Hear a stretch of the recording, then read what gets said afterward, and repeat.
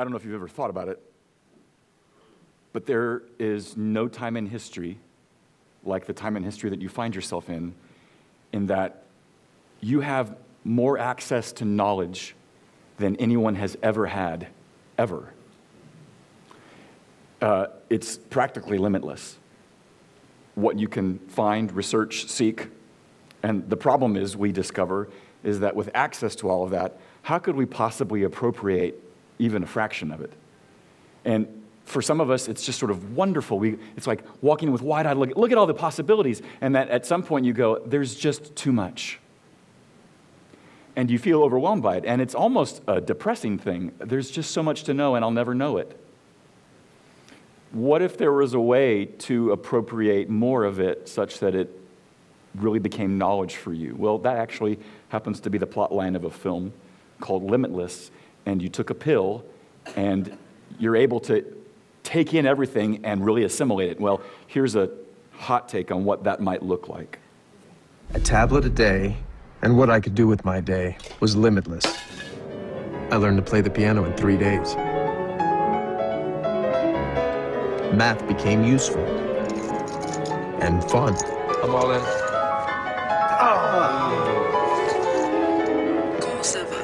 Even half listening to any language, I became fluent. Donc vous me dites que tout auteur qui mérite statut adjectif comme orwellien, dickensien, so that Shakespeare's catchiness belies mediocrity. He's not arguing with you. I've been doing a little research on Aunt Helen's tumor, and it's totally clear that anybody with familial abdominis polyposis should be supplementing platinum-based doublet regimens with Icos and penteoic acid. I suddenly knew everything.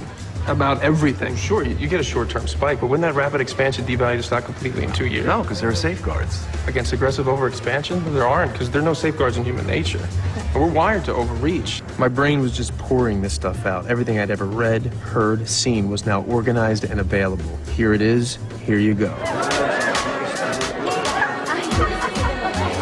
All my fear, all my shyness, gone.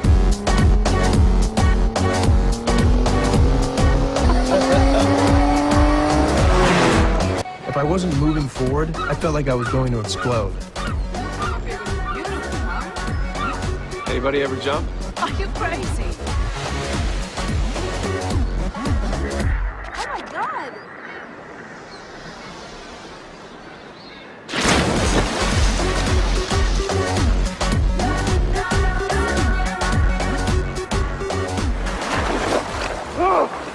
And then I began to form an idea. Suddenly, I knew exactly what I needed to do. It wasn't writing. It wasn't books. It was much bigger than that.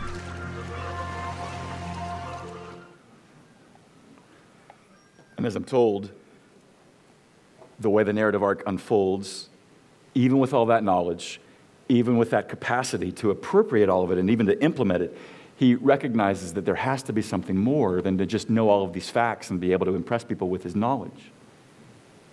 There's something more than just being able to appropriate the information. And I agree. And I think you do too. And guess who does also? The Apostle Paul. It is one thing to know a lot. It is quite something else to be able to do and act appropriately with what you have. And that thing is what we call wisdom.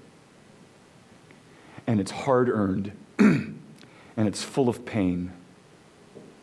And there's something about it that you can't quite measure. We've been listening to a letter for a very long while. And one word that keeps coming up in Paul's language in this letter to some of these fledgling churches is the idea of walking. And for him, to walk is a metaphor to live. The way you walk is how you live. And so we've heard him say about walking worthily of the calling to which you've been called. We hear him say about walking in love. Last week we heard what he meant by walking in light. Well, this morning he's going to round out that metaphor of what it means to walk by talking about what does it mean to walk in wisdom, with wisdom. Because we all need it, and a walk without it is no walk at all. I'd like to argue that where he's coming from in this letter, that walking in wisdom rests on two pillars, two heads. And those two ideas are words characteristics that in some ways have a very modern feel to them. 2 words that you've probably heard at school or at work or online or whatever it might be. 2 words: mindfulness and spirituality. Kids, anybody of you go to a school or people who are in workplaces, do any of you as a workplace offering practice the practice of mindfulness ever? Anybody have heard of that? I'm looking. Tough crowd. There's a few of you. Yes. Okay. It's a thing. We'll talk about it. And then spirituality. Boy, that's still a thing. Even in our quote-unquote increasingly secular world where the idea of religion and spirituality is pushed to the margins. Ha. Now the religion part, thanks but no. Spirituality, in like Flynn.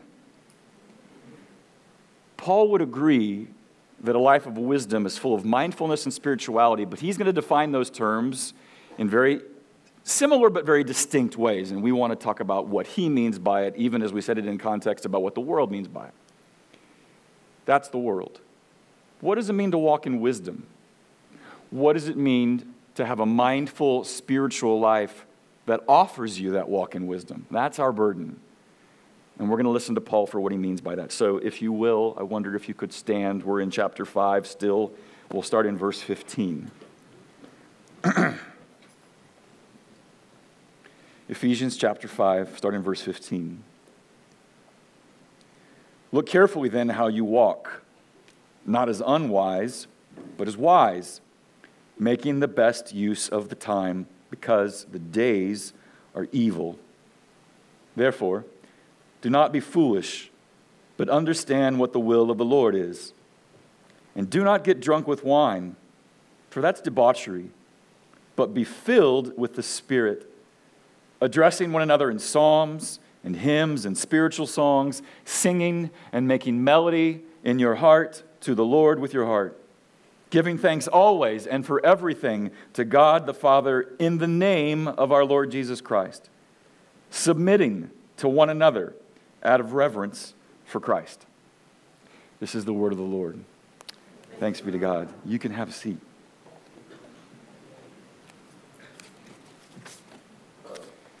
So I saw a few hands out there about anybody that practices this thing called mindfulness.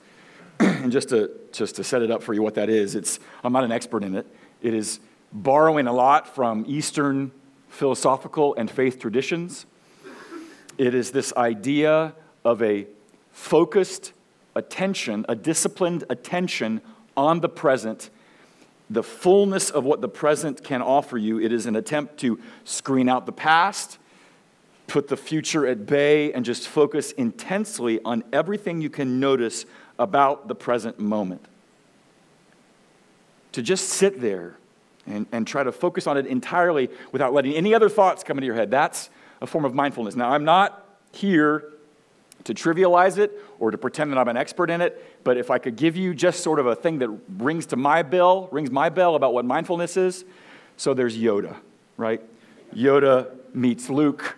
Yoda meets the ghost of Ben Kenobi, and as Luke is trying to petition for Yoda to become the master, his teacher, Yoda says to Ben, his mind always on the future, never his mind on where he is, right? And then later, thank you, and then later, when the training unfolds, he says, clear your mind of questions, right? That is mindfulness. With no disrespect to anybody that knows a lot more about mindfulness than I do. It is the ability, it is the capacity just to sit here with the moment, don't let anything else invade. It's mindfulness. And it's not in a film.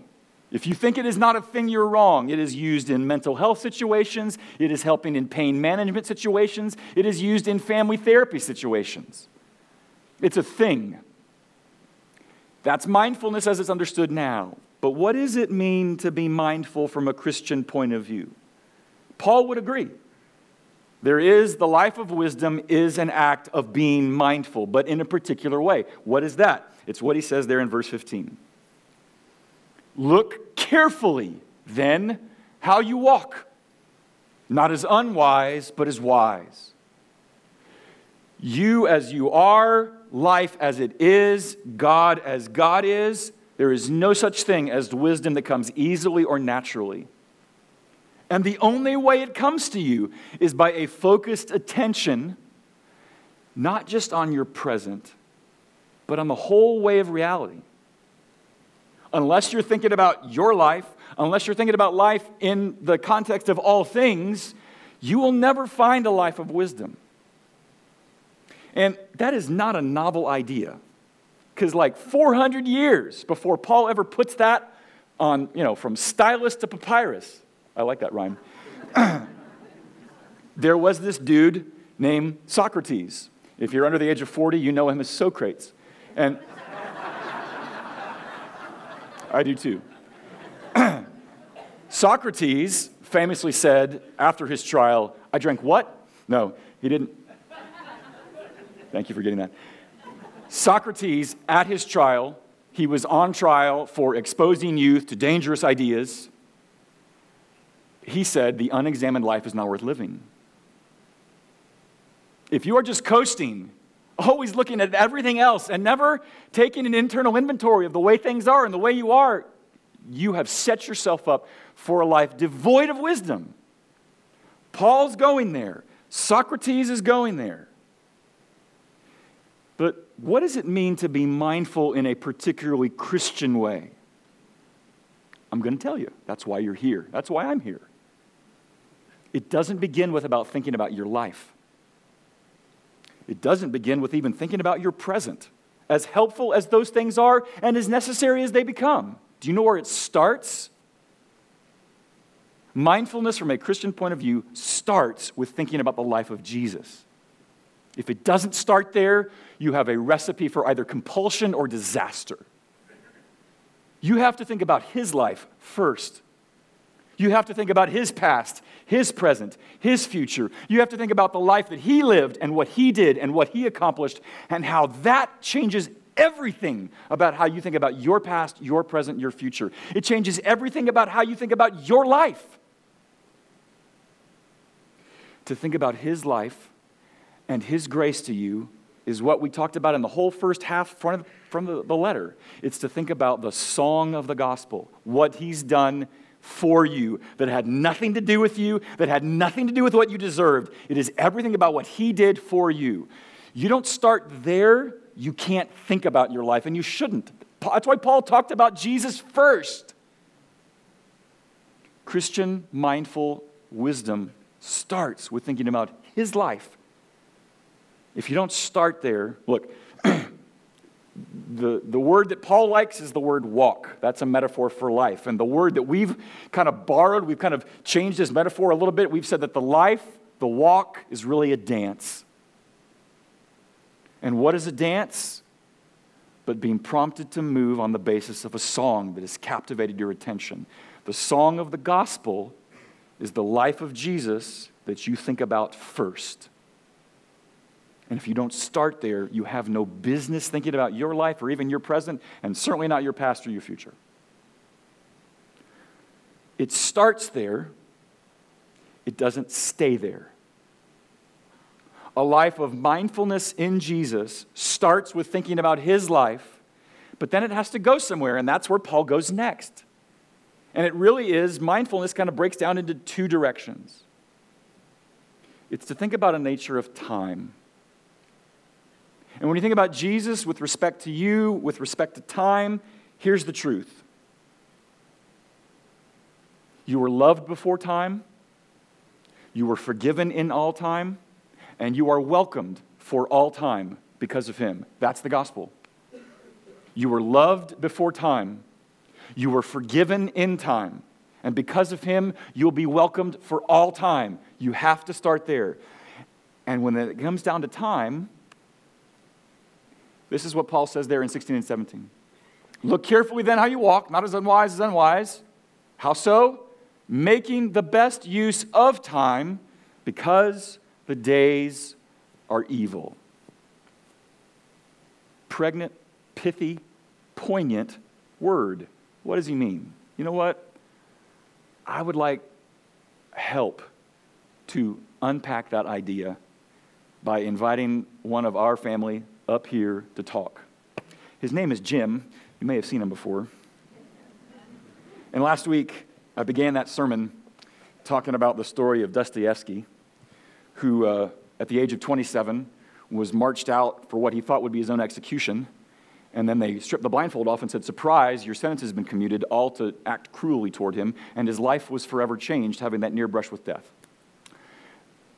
Jim has not had an identical experience, but he's had a recent experience that I asked him to consider prayerfully whether he would share some of that with you. And he, in his courage and his humility, said, "I think I would like to help." So this is Jim. If you don't know him, you should get to know him. But Jim had news a little over a year ago. And what was that news? A little over a year ago, I was having a problem with hoarseness. My throat, went to the doctor. He said, "You have a paralyzed vocal cord. Furthermore, you have stage 4 metastatic lung cancer, terminal. If this medicine does not cure you, you have 2 to 5 months." And the therapy you began, and it's been a year since then. And what did your most recent scan tell you? Very thankfully, through the gift of God's grace and the prayers of the people in the community here, and a very humble doctor, my scan was clear again. All of the cancer that was probably in 10 or 15 places in my body pushed back. And I know that you're an old soul, and so you appreciate things like Pac-Man. So I think of my cancer like the Pac-Man, and God's prayers and the medicine doing this. So it's still trying, but it can't get through. And by God's grace, we don't know how long that'll be. It could be 6 months, it could be 3 years, it could be 5 years. It just depends on how long the body will put up with it. Praise God, from whom all blessings flow.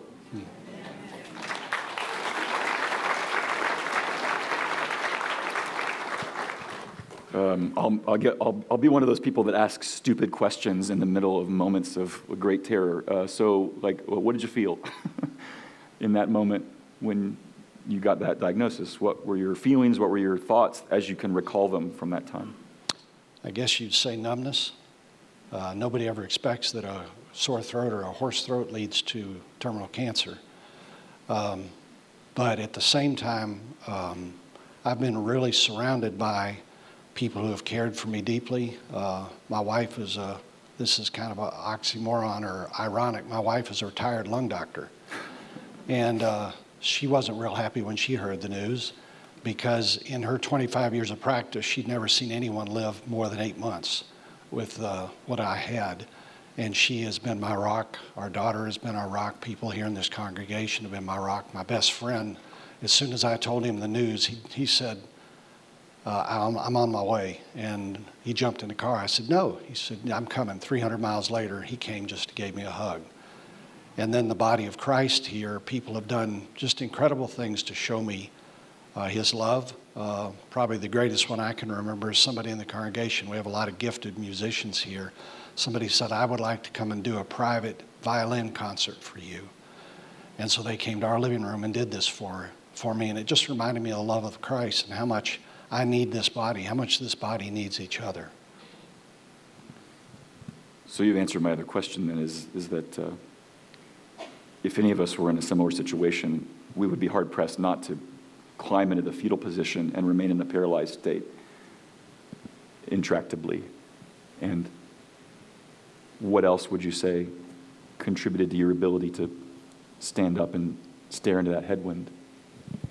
Well, as believers, we say we believe in heaven. And that's an easy thing to say you believe in until you're confronted with your mortality. And my wife, I think, put it best, because somebody asked her, "Well, how are you dealing with this?" And she said, "Well, I'm kind of torn, because on the one hand, I kind of like this guy. I'd like for him to be around for a while. But on the other hand, if we're believers and we believe heaven is better, then I can't pray against that." And I think that's very profound. Do I really believe that heaven is my home? Do I really believe that that is a better place? But at the same time, like Paul said, I'm torn. He said, "I'm torn. I want to be with Christ, which is better by far, but I'll remain with you for your progress and joy in the faith." So I don't want to leave you. I don't want to leave my wife and daughter. I don't want to leave this life. But on the other hand, if I really believe heaven is true, then that should somehow change my thinking, and it has in big ways. But even this morning, I had a lady come up to me in the foyer, and she took my thermos out of my hand and grabbed my hands, and she looked me in the eye and she said, "You know, it's not about you." She said, "This is about Jesus. It's not about you. When you get on that stage, it's not about you." And I went, because as I was out walking this morning, about halfway through my walk, it just went, "It's not about you. Oh, yeah, it's about Jesus. That's right." And that's what I really want my attitude to be. And I'm a long way from it, because I have days when I'm believing that and other days when I'm terrified and I'm shaking. Shaking like a leaf, an old Rich Mullins song. But Jesus has been holding my hand and will continue to hold my hand in those days when I'm believing and in those days when I'm terrified. And it's like one of the men in our small group one time, he's probably 75 years old and he's got 7 comorbidities. And he said, "You know, I don't fear death. I know where I'm going," but he said it's the ouchie to get there. That's me too, the ouchie to get there. The ouchie. So, Jim, we began the service from Psalm 90, "Teach us to number our days, that we may gain a heart of wisdom." And now we're listening to what Paul says about what is that life of wisdom. And I thought of you specifically with respect to this text, making the most of time, for the days are evil. How do you make sense of that in light of what you are facing right now?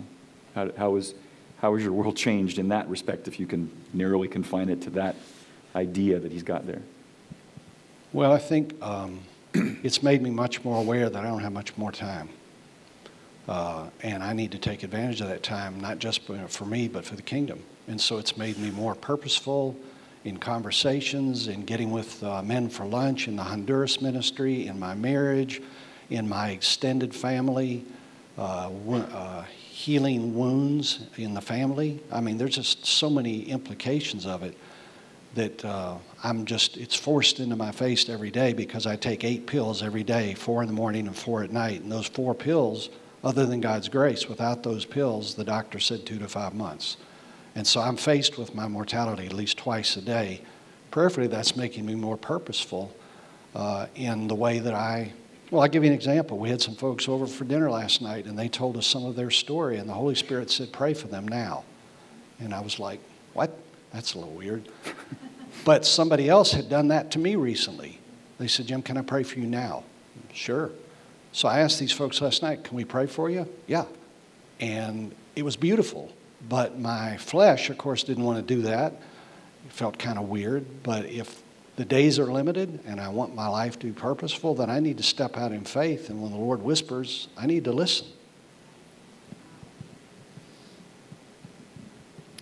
Somebody gave you a shirt. You've talked about it a couple times, and I'll end with this one. What's the shirt? What does it say? Why does it matter to you? Get busy living or get busy dying. It's a quote from Shawshank Redemption when he escapes from the prison. And, there's 2 ways that we can face our mortality, and we're all facing our mortality. We just don't know when. We can face it and just fall down on the floor and get busy dying, sit in the corner and rot, or we can make the most of our days prayerfully for Jesus, but also for our families, for the ministries that God has given to us. Get busy living or get busy dying, and we've all got to face that every day. And on a silly note, you'll notice my belt here. That's the North Carolina Tar Heels. Are they a basketball team? No comments, okay? Sorry, I just had to do that for you. It's funny that you should mention Shawshank.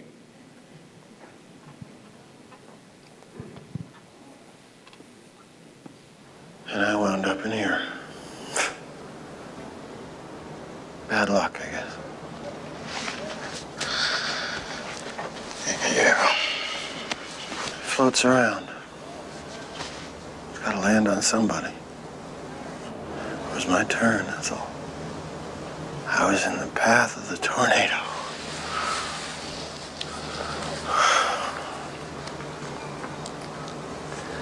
This is just didn't expect that the storm would last as long as it has.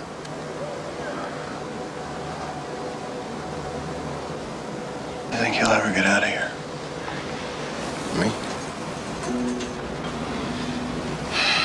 Yeah. One day, when I got a long white beard and 2 or 3 marbles rolling around upstairs, they let me out. I'll tell you where I'd go. Zihuatanejo. Say what? Zihuatanejo. It's in Mexico. A little place on the Pacific Ocean. You know what the Mexicans say about the Pacific? No. They say it has no memory. That's where I want to live the rest of my life. A warm place with no memory. Open up a little hotel right on the beach. Buy some worthless old boat and fix it up new. Take my guests out charter fishing. Say what, Taneo?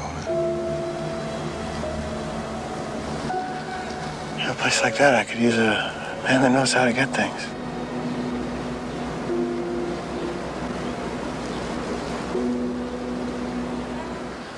Whatever mistakes I made, I paid for them and then some.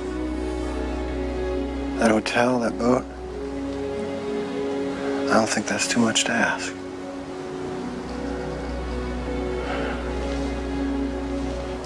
I don't think you ought to be doing this to yourself, Andy. I guess it comes down to a simple choice, really. Get busy living, or get busy dying.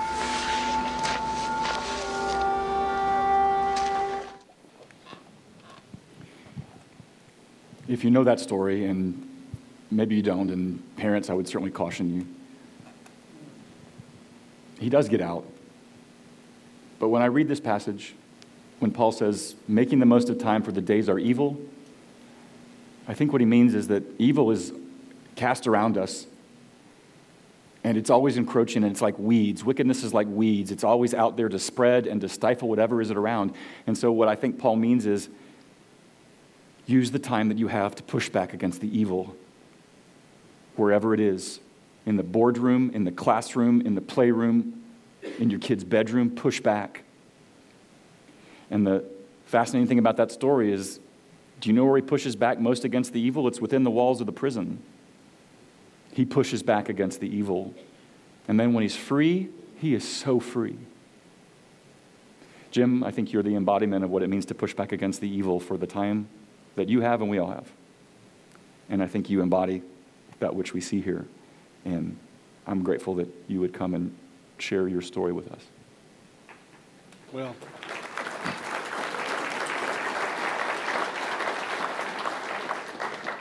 as you know, over the last week, my number one prayer is that Jesus would increase and I would decrease. This isn't about me. It's about offering hope from Jesus to you. And that's the people here and the people that are watching. It's not about me. I'm going to come and I'm going to go. And there have been other people that stood on this stage in years past who have come and they've gone. And yet Jesus lives on. So can I pray for that? Thanks. So I pray that you, Father, would make much of your Son through the stories of your servant, and that we might see him more clearly and love him more dearly as a consequence. We ask good things for my friend, for this member of this family. We ask your goodness and mercy to follow him all the days of his life. In Jesus' name, amen. Thanks, Jim.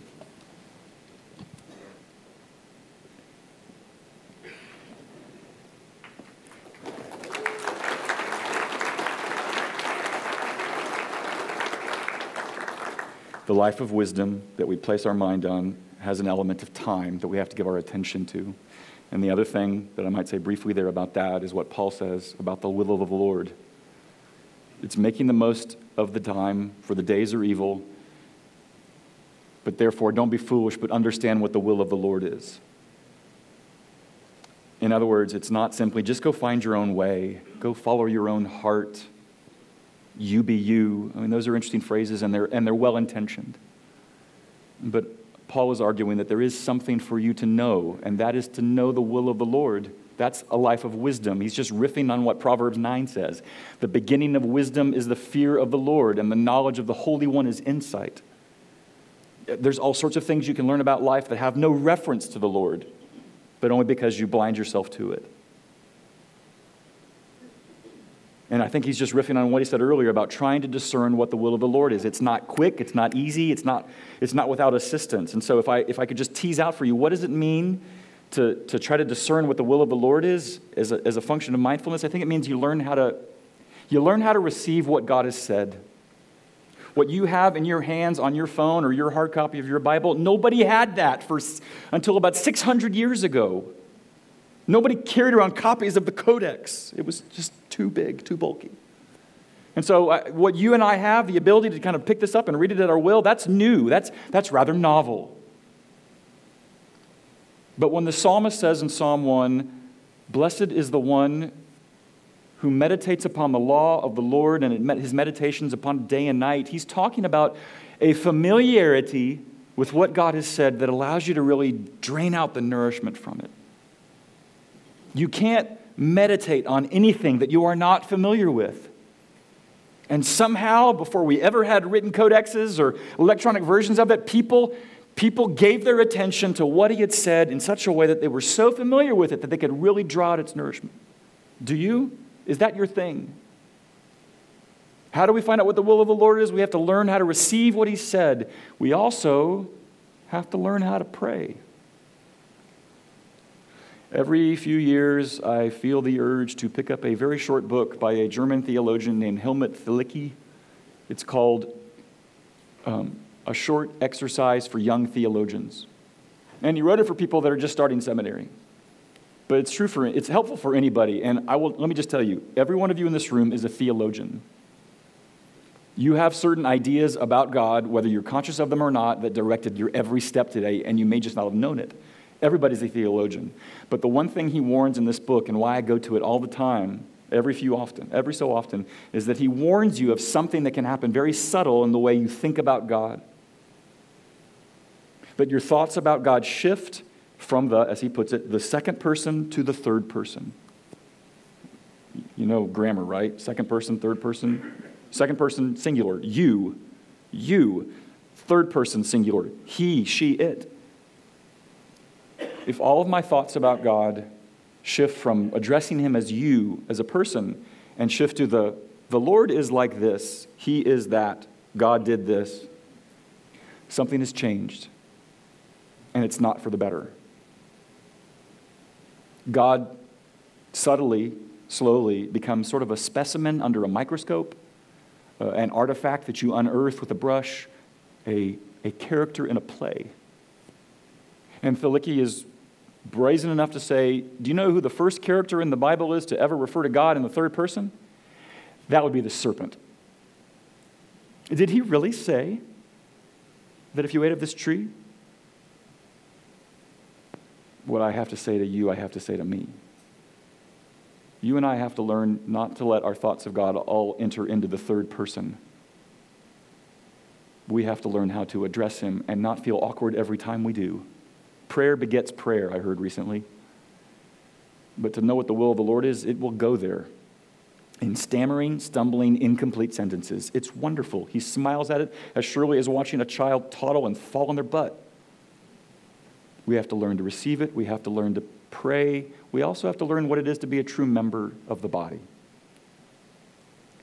All sorts of information you get from the Bible, all sorts of wisdom and insight you might glean from learning how to pray. But friends, a few weeks ago we talked about much of what you have ever learned was what you saw modeled in front of you.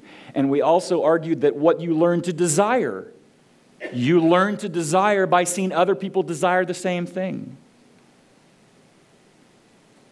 You and I learn what it is to know the will of the Lord by being in some difficult and sometimes wonderful relationships with people that are in this room. I needed people in my life to be not impressed with all my knowledge of the Bible and to say, that's an interesting thought. Now, can I share a little reality with you? You need that too. I still need it. We all need it throughout our lives.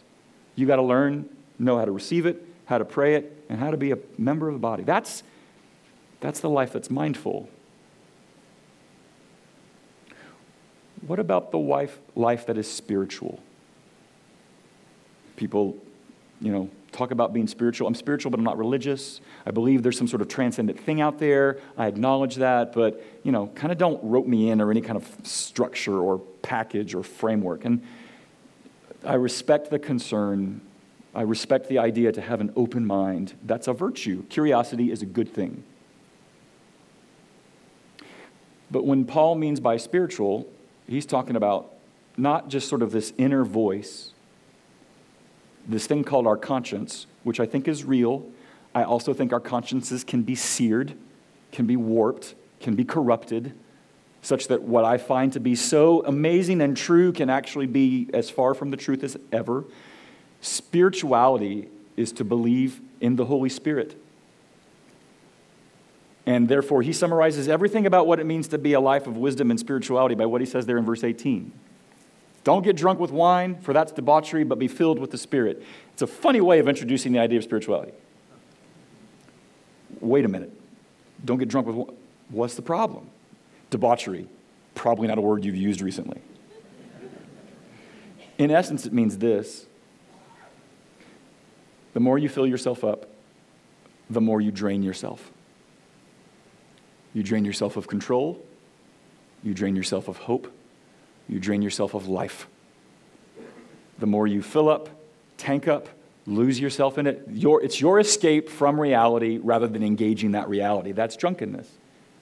And the more you fill up, the more you lose, the more you train your brain to crave what will not fill, and the more you give up. And then what's in control, the more you do, it's not you. And that's real.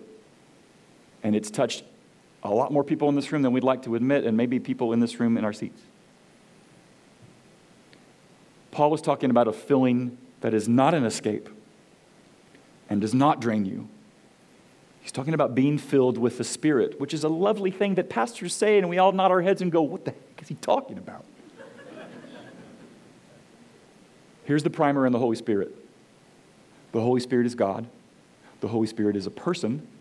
The Holy Spirit is a gift given to those who have been persuaded that Jesus is true and he's right and that he's for you and that you're beloved.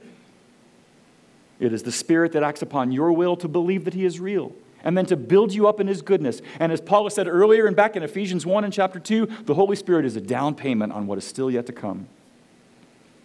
That is who the Holy Spirit is. To mature us in faith, to remind us of things that we lose sight of. As we said in John chapter 14, Jesus' own words, he's there to bring to remembrance everything that I've said to you. To act upon you. It's not just your own little inner voice. It is something outside of you that operates from within. But when Paul says, be filled with the Spirit, you have to, grammar intrudes again. Be filled, not fill yourself with the Spirit. It is a gift. It is something that is acted upon for you, and it is not a one-time all thing. It is an ongoing thing. And so if I could just kind of come up with a phrase that might be a little bit more understandable about what it means to be filled with the Spirit, it's this. It's a cultivated posture of receptivity to the presence of God.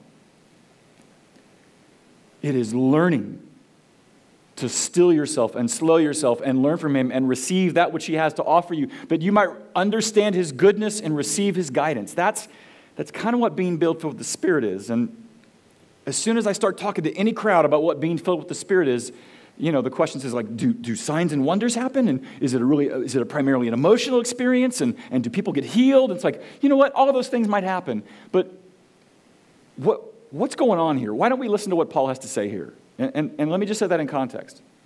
Guess where everybody's eyes have been the last 3 weeks? Here, on Asbury. And for good reason. What is going on? And everybody feels the natural impulse to define it, to explain it, to characterize it. And you have probably seen as many hit pieces as puff pieces. We want to exaggerate it. Maybe we want to dismiss it. You know what?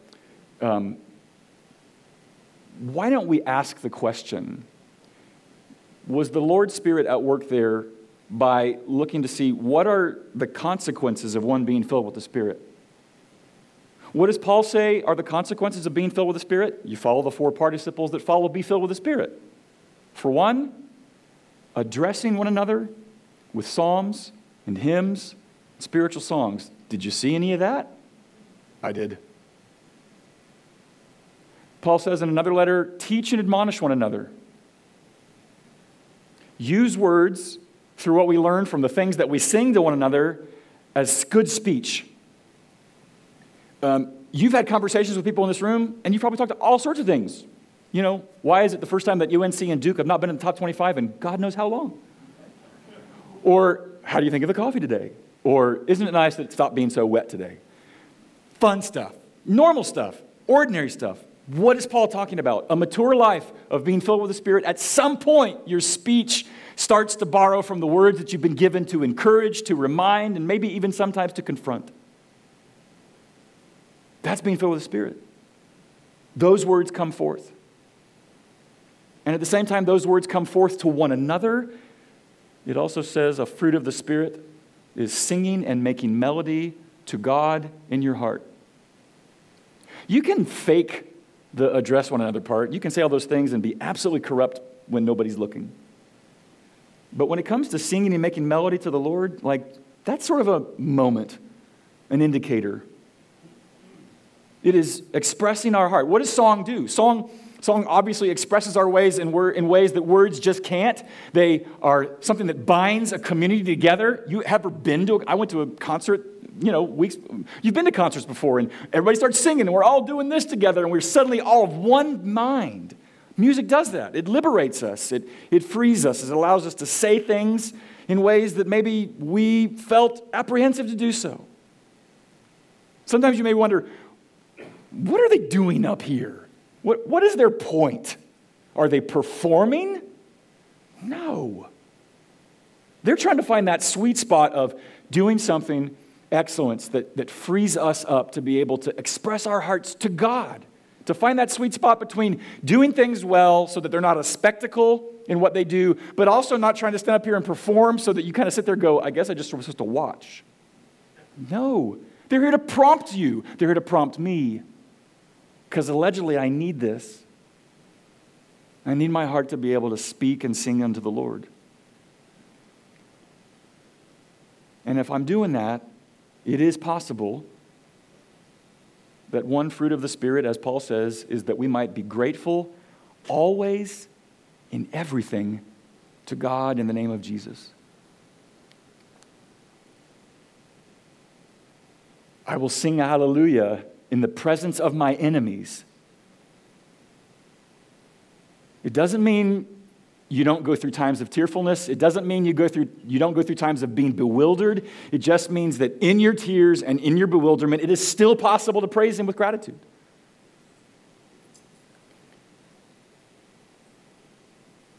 And the last thing, when he talks about these participles, he's talking about submitting to one another out of reverence for Jesus.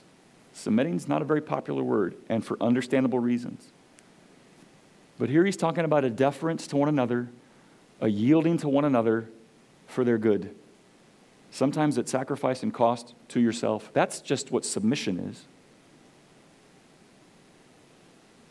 And why? Because we believe that there was one who, in order to make us His, died to do so.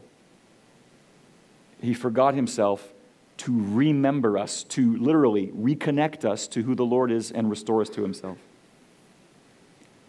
That's the life of spirituality. Does that sound like something that might have happened at Asbury? I think so. And probably the most poignant thing I heard from a student there at Asbury was what he considered to be the marks of the effects of this moment. And he said, it was marked by an overwhelming peace for a generation marked by anxiety, marked by joy for a generation marked by suicidal ideation, marked by humility for a generation traumatized by the abuse of religious power, and marked by participatory adoration for an age of digital distraction. Preach. That sounds like something that might be real.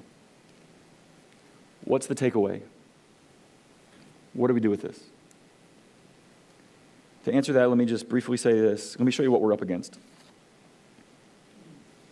There's a poet that 25 years ago wrote a song, and I'm not really sure what he envisions. I think it's a song from one friend to another. But in that song, this one friend sings to another. He says this: I saw you just the other day. I watched you walk a little way. You vanished around the corner, and when I got there, you were gone. You might have heard me if I'd called. We could have spoken, but I stalled and let the moment slip, and in a moment, it was gone. I saw, you see, but you didn't see me. You were going somewhere.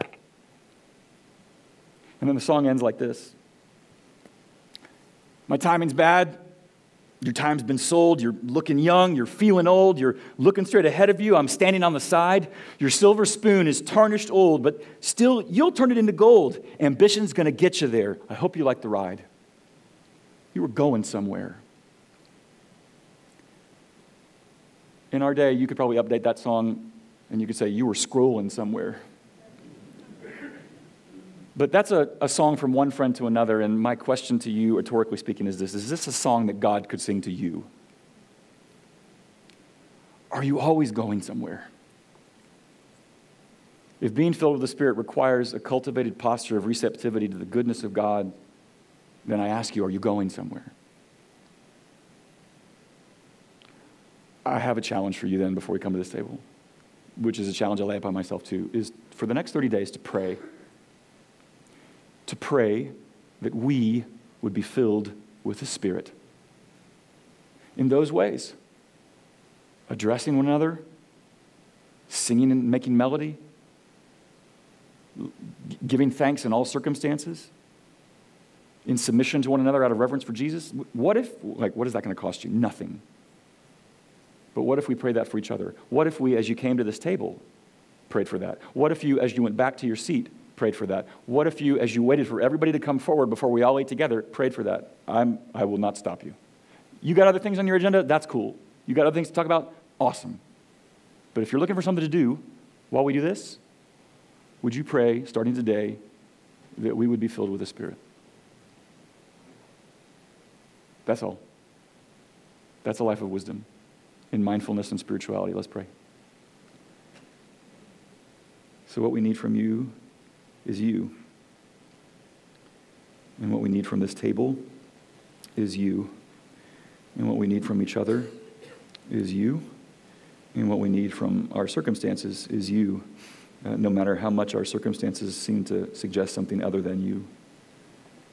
So help us now to eat and drink worthily, to examine ourselves, and to remember this body. And that you would bless your people as they come to receive the grace that is offered to us in this table. In Jesus' name, amen.